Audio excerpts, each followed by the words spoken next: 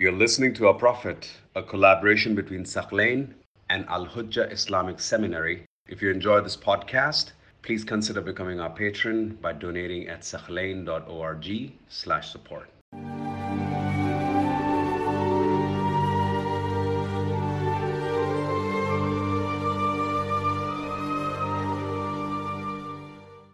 In our discussion tonight, we will continue our analysis of Ayesha, the wife of the Prophet ﷺ.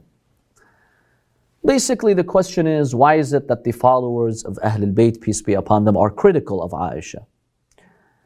There are many Muslims from other schools of thought who are under the impression that we have a personal problem with her, that we don't accept her as the authority after the Prophet, or we don't see her as the favored wife of the Prophet, or believe that she's a high-ranking believer. So in our previous two classes, we mentioned a number of verses from the Quran and Hadith and historical accounts that show Ayesha is not qualified to be a representative of the Prophet and the religion of Islam. And as we started with Surah Al-Tahrim, Surah Al-Tahrim criticizes her and Hafsa. And Surah Al-Tahrim makes it very clear that their hearts strayed from the path, from the truth. And if you remember, we had the discussion that the Quran never says anywhere else that they actually repented and Allah accepted their forgiveness, right?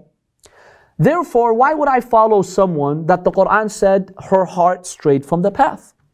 It's an academic position over here. It's nothing personal. In our discussion tonight, we'll examine how she disobeyed verse 33 of chapter 33. In Surah Al-Ahzab, which is chapter 33, verse 33, Allah makes a command to specifically the wives of the Prophet. Allah is not talking about all women. He's talking about the wives of the Prophet. Ya Nisa an-Nabi. See, the verse is very clear. The Quran in Surah Al-Ahzab, in the previous verses, it's very clear that those who are being addressed are who? The wives of the Prophet. So what does verse 33 state? وَقَرْنَ فِي بُيُوتِكُنَّ. Basically, stay in your homes. Sit in your homes. Stay put in your homes. Let's analyze this verse and let's see if Ayesha disobeyed this verse in the Holy Quran. When Imam Ali ibn Abi Talib alayhi salam was pledged allegiance and he was democratically elected as the caliph of the Muslims, Ayesha mobilized people to go to Basra. She made an alliance with Talha and Zubair, two companions of the Prophet who turned against Imam Ali. She made an alliance with them. She mobilized people to fight Imam Ali. In fact, she led the army. Ayesha, at the battle of the Jamal, the battle of the camel, she led the army. She violated verse 33 of the Quran, where the Quran says, stay put in your homes. When you lead an entire army against the caliph of your time, you are disobeying this verse. Very simple. Allah says, وَقَرْنَ فِي بُيُوتِكُنَّ. She left the house, she mobilized the people, she got involved in politics. And so she violated the Holy Quran. She clearly, in broad daylight, disobeyed the Holy Quran. And that's one reason why we're critical of her. Now, what do Sunnis say in her defense? You will find that a number of Sunni scholars, they say, yeah, we do have a verse in the Quran that says, وَقَرْنَ فِي بُيُوتِكُنَّ. We acknowledge that. However, there are exceptions. The wives of the Prophet can leave their homes for urgent needs and to go to Hajj, or for a good cause. It's okay for a wife of the Prophet to go to Umrah or Hajj. It doesn't violate the instruction, stay in your house. So there are exceptions to the verse. What Ayesha did was an exception. She thought she was serving the Muslim Ummah. She wanted to play a positive role. She thought there was a fitna between Imam Ali and the supporters of Uthman. So basically that's why she got involved. She thought she had the right to leave. So it's not like she deliberately disobeyed the Quran, but she was under the impression that I have this exception. Just like you can go for an urgent need, you can go to Hajj for a good purpose. I also went to Basra for a good purpose. I was trying to mediate and, let's say, bring peace to the Muslim Ummah. So in their defense, that's what they've said. So she didn't really disobey the Holy Quran. Now they've stated this in different ways, but that's the core of it. What's our response?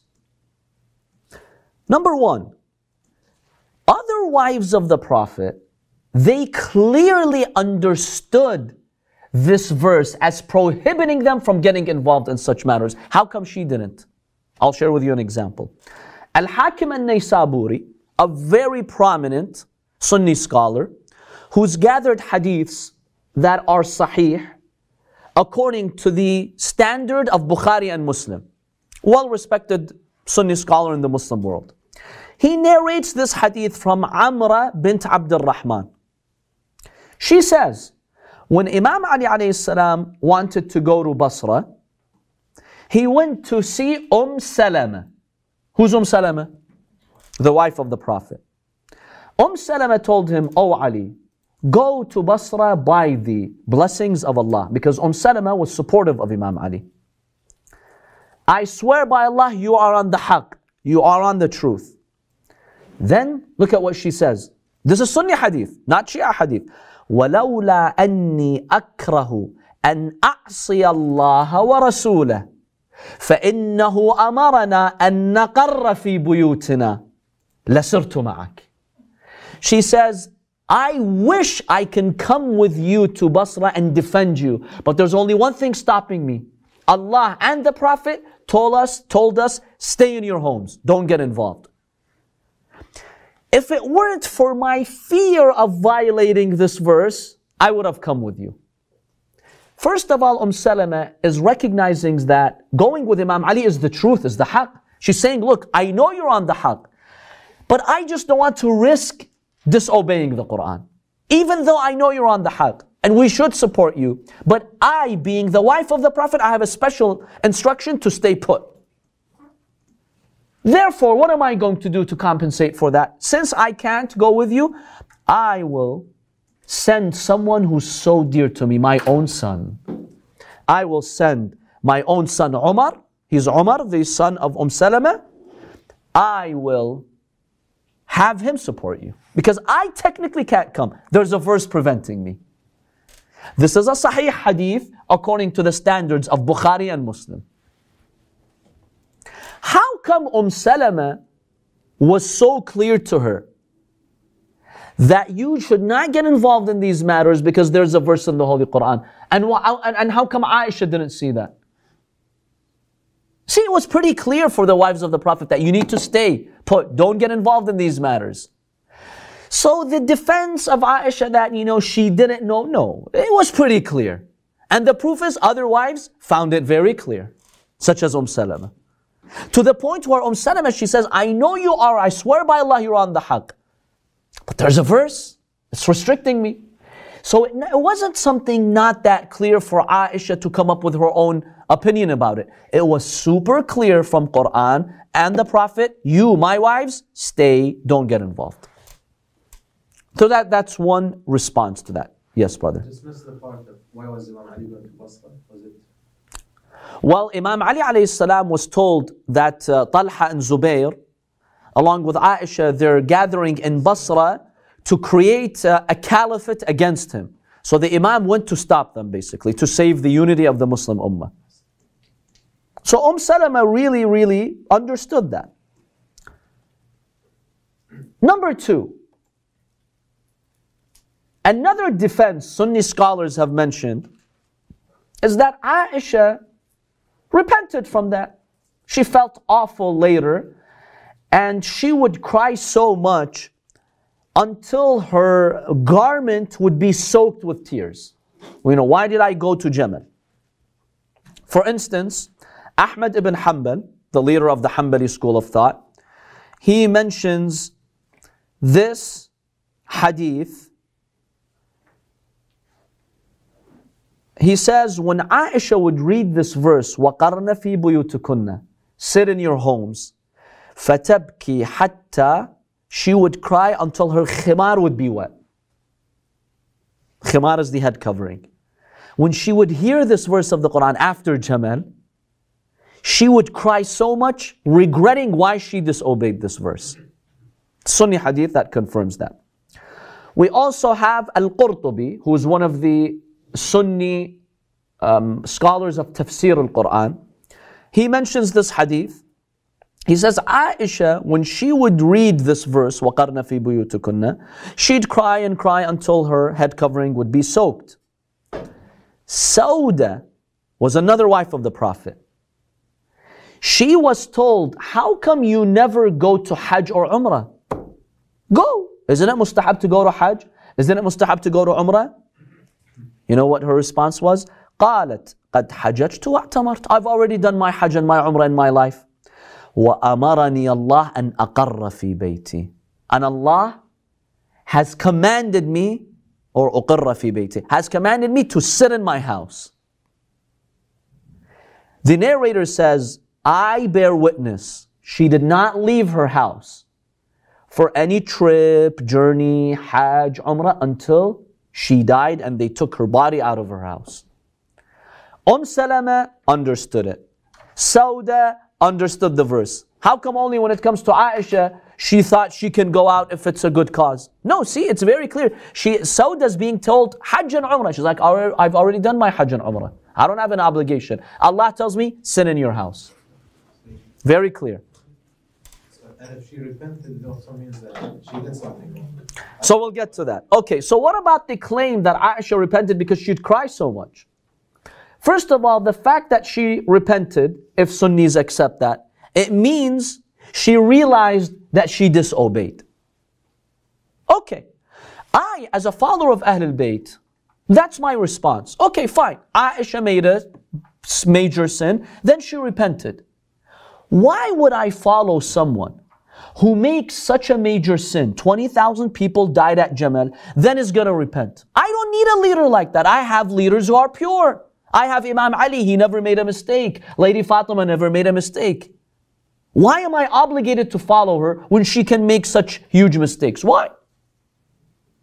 See, if I had nobody after the Prophet except her, okay, I'm stuck. I have to follow her. But when I have leaders who are pure, who don't make these types of mistakes, why are they trying to pressure us to follow her path and accept her hadith and accept her teachings and praise her? Why? I'm not obligated to do that. I have other leaders who represent the Prophet better way. They did not make such huge mistakes. So that's the first response. Number two, in reality, if you examine why she'd cry, she didn't really repent. I'll tell you why. When you repent and you feel bad about something and you realize it's a mistake and you're sincere with your repentance, you compensate for the mistake, right? Show me any place, even in Sunni hadith, that Aisha came, she apologized to Imam Ali alayhi salam, and she told the people, oh people, stand behind Ali ibn Abi Talib. What I did was wrong. Support him and I support him. She never did that. If she truly repented, the least she could have done is, oh Ali, you're the true Khalifa, you're the rightful Caliph, we all support you, let's defend you. How come she never did that? It's not really repentance. You fight a person who's the rightful Caliph of your time. 20,000 Muslims die. You just sit there and cry, haram. That's not real repentance. Repentance means you go and fix it. You go and make a statement that what I did was wrong. Oh people, all of you who turned against Ali because of me, go back to Ali ibn Abi Talib. He is the rightful leader. She never did that. You make amends. You make amends. She never made amends. So how do you want me to really trust that she really repented when I don't see any instances of her making amends? In fact, she remained hostile to Imam Ali until Imam Ali was martyred. And I'll show you the proof. So now you could ask me then, why did she cry? If you want our analysis, and remember, this is analysis. I'm not saying this is revelation from Jibreel for them to come and say, you know, do you have ilm al-ghayb now? You know what was in her heart? But look at the clues. The clues indicate she cried because she failed in her mission. What was her mission in going to Basra? To overthrow Ali ibn Abi Talib, to overpower Imam Ali, give power to Talha and Zubair, and they become the caliphs. Well, that failed. Imam Ali was victorious at Jamal, and he returned her back to Medina. And so she realized she made a major mistake. She mobilized all these people. 20,000 people got killed, and in the end, you didn't achieve what you wanted. Of course you're going to feel bad. So when you look at the clues and the circumstances, it seems this is the more likely reason why she was crying. Not because she sincerely repented, because she didn't achieve what she wanted. So she's like, you know what, it wasn't worth it. Why did I do that? So that's our analysis of why she'd cry, assuming these hadiths are sahih and Sunni sources, until her khimar would be soaked with tears. Assuming she did cry that much, and we accept the Sunni claim that she cried that much, we'd say it's for other reasons. Not really out of sincere repentance, because she never made amends.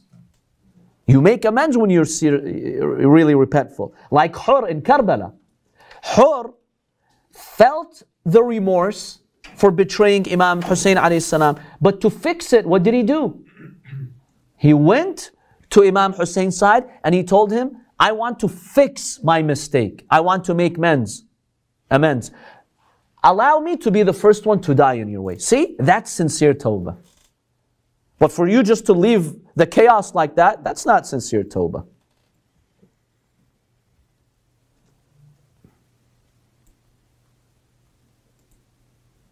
Any questions on that? So we do have many Sunni sources that capture the extent of her grief and sorrow. Another one is Ibn Hajar al-Asqalani, who's the most famous commentator of Bukhari. He has a commentary on Bukhari, it's called Fath al-Bari, fi Sharh Sahih al-Bukhari. He says that Tabarani, the famous Sunni historian, has mentioned this hadith about Ayesha expressing her sadness. Basically, Ayesha said about Jamal, وَدَدْتُ أَنِّي جَلَسْتُ كَمَا جَلَسَ غَيْرِي. I wish I would have stayed put and not gone to Jamal. فَكَانَ أَحَبُّ إِلَيَّ مِنْ أَنْ أَكُونَ وَلَدْتُ مِنْ رَسُولِ اللَّهِ صَلَّى اللَّهُ عَلَيْهِ وَآلِهِ عَشَرًا. She says, I wish I would not have gone to Jamal and stayed in my house.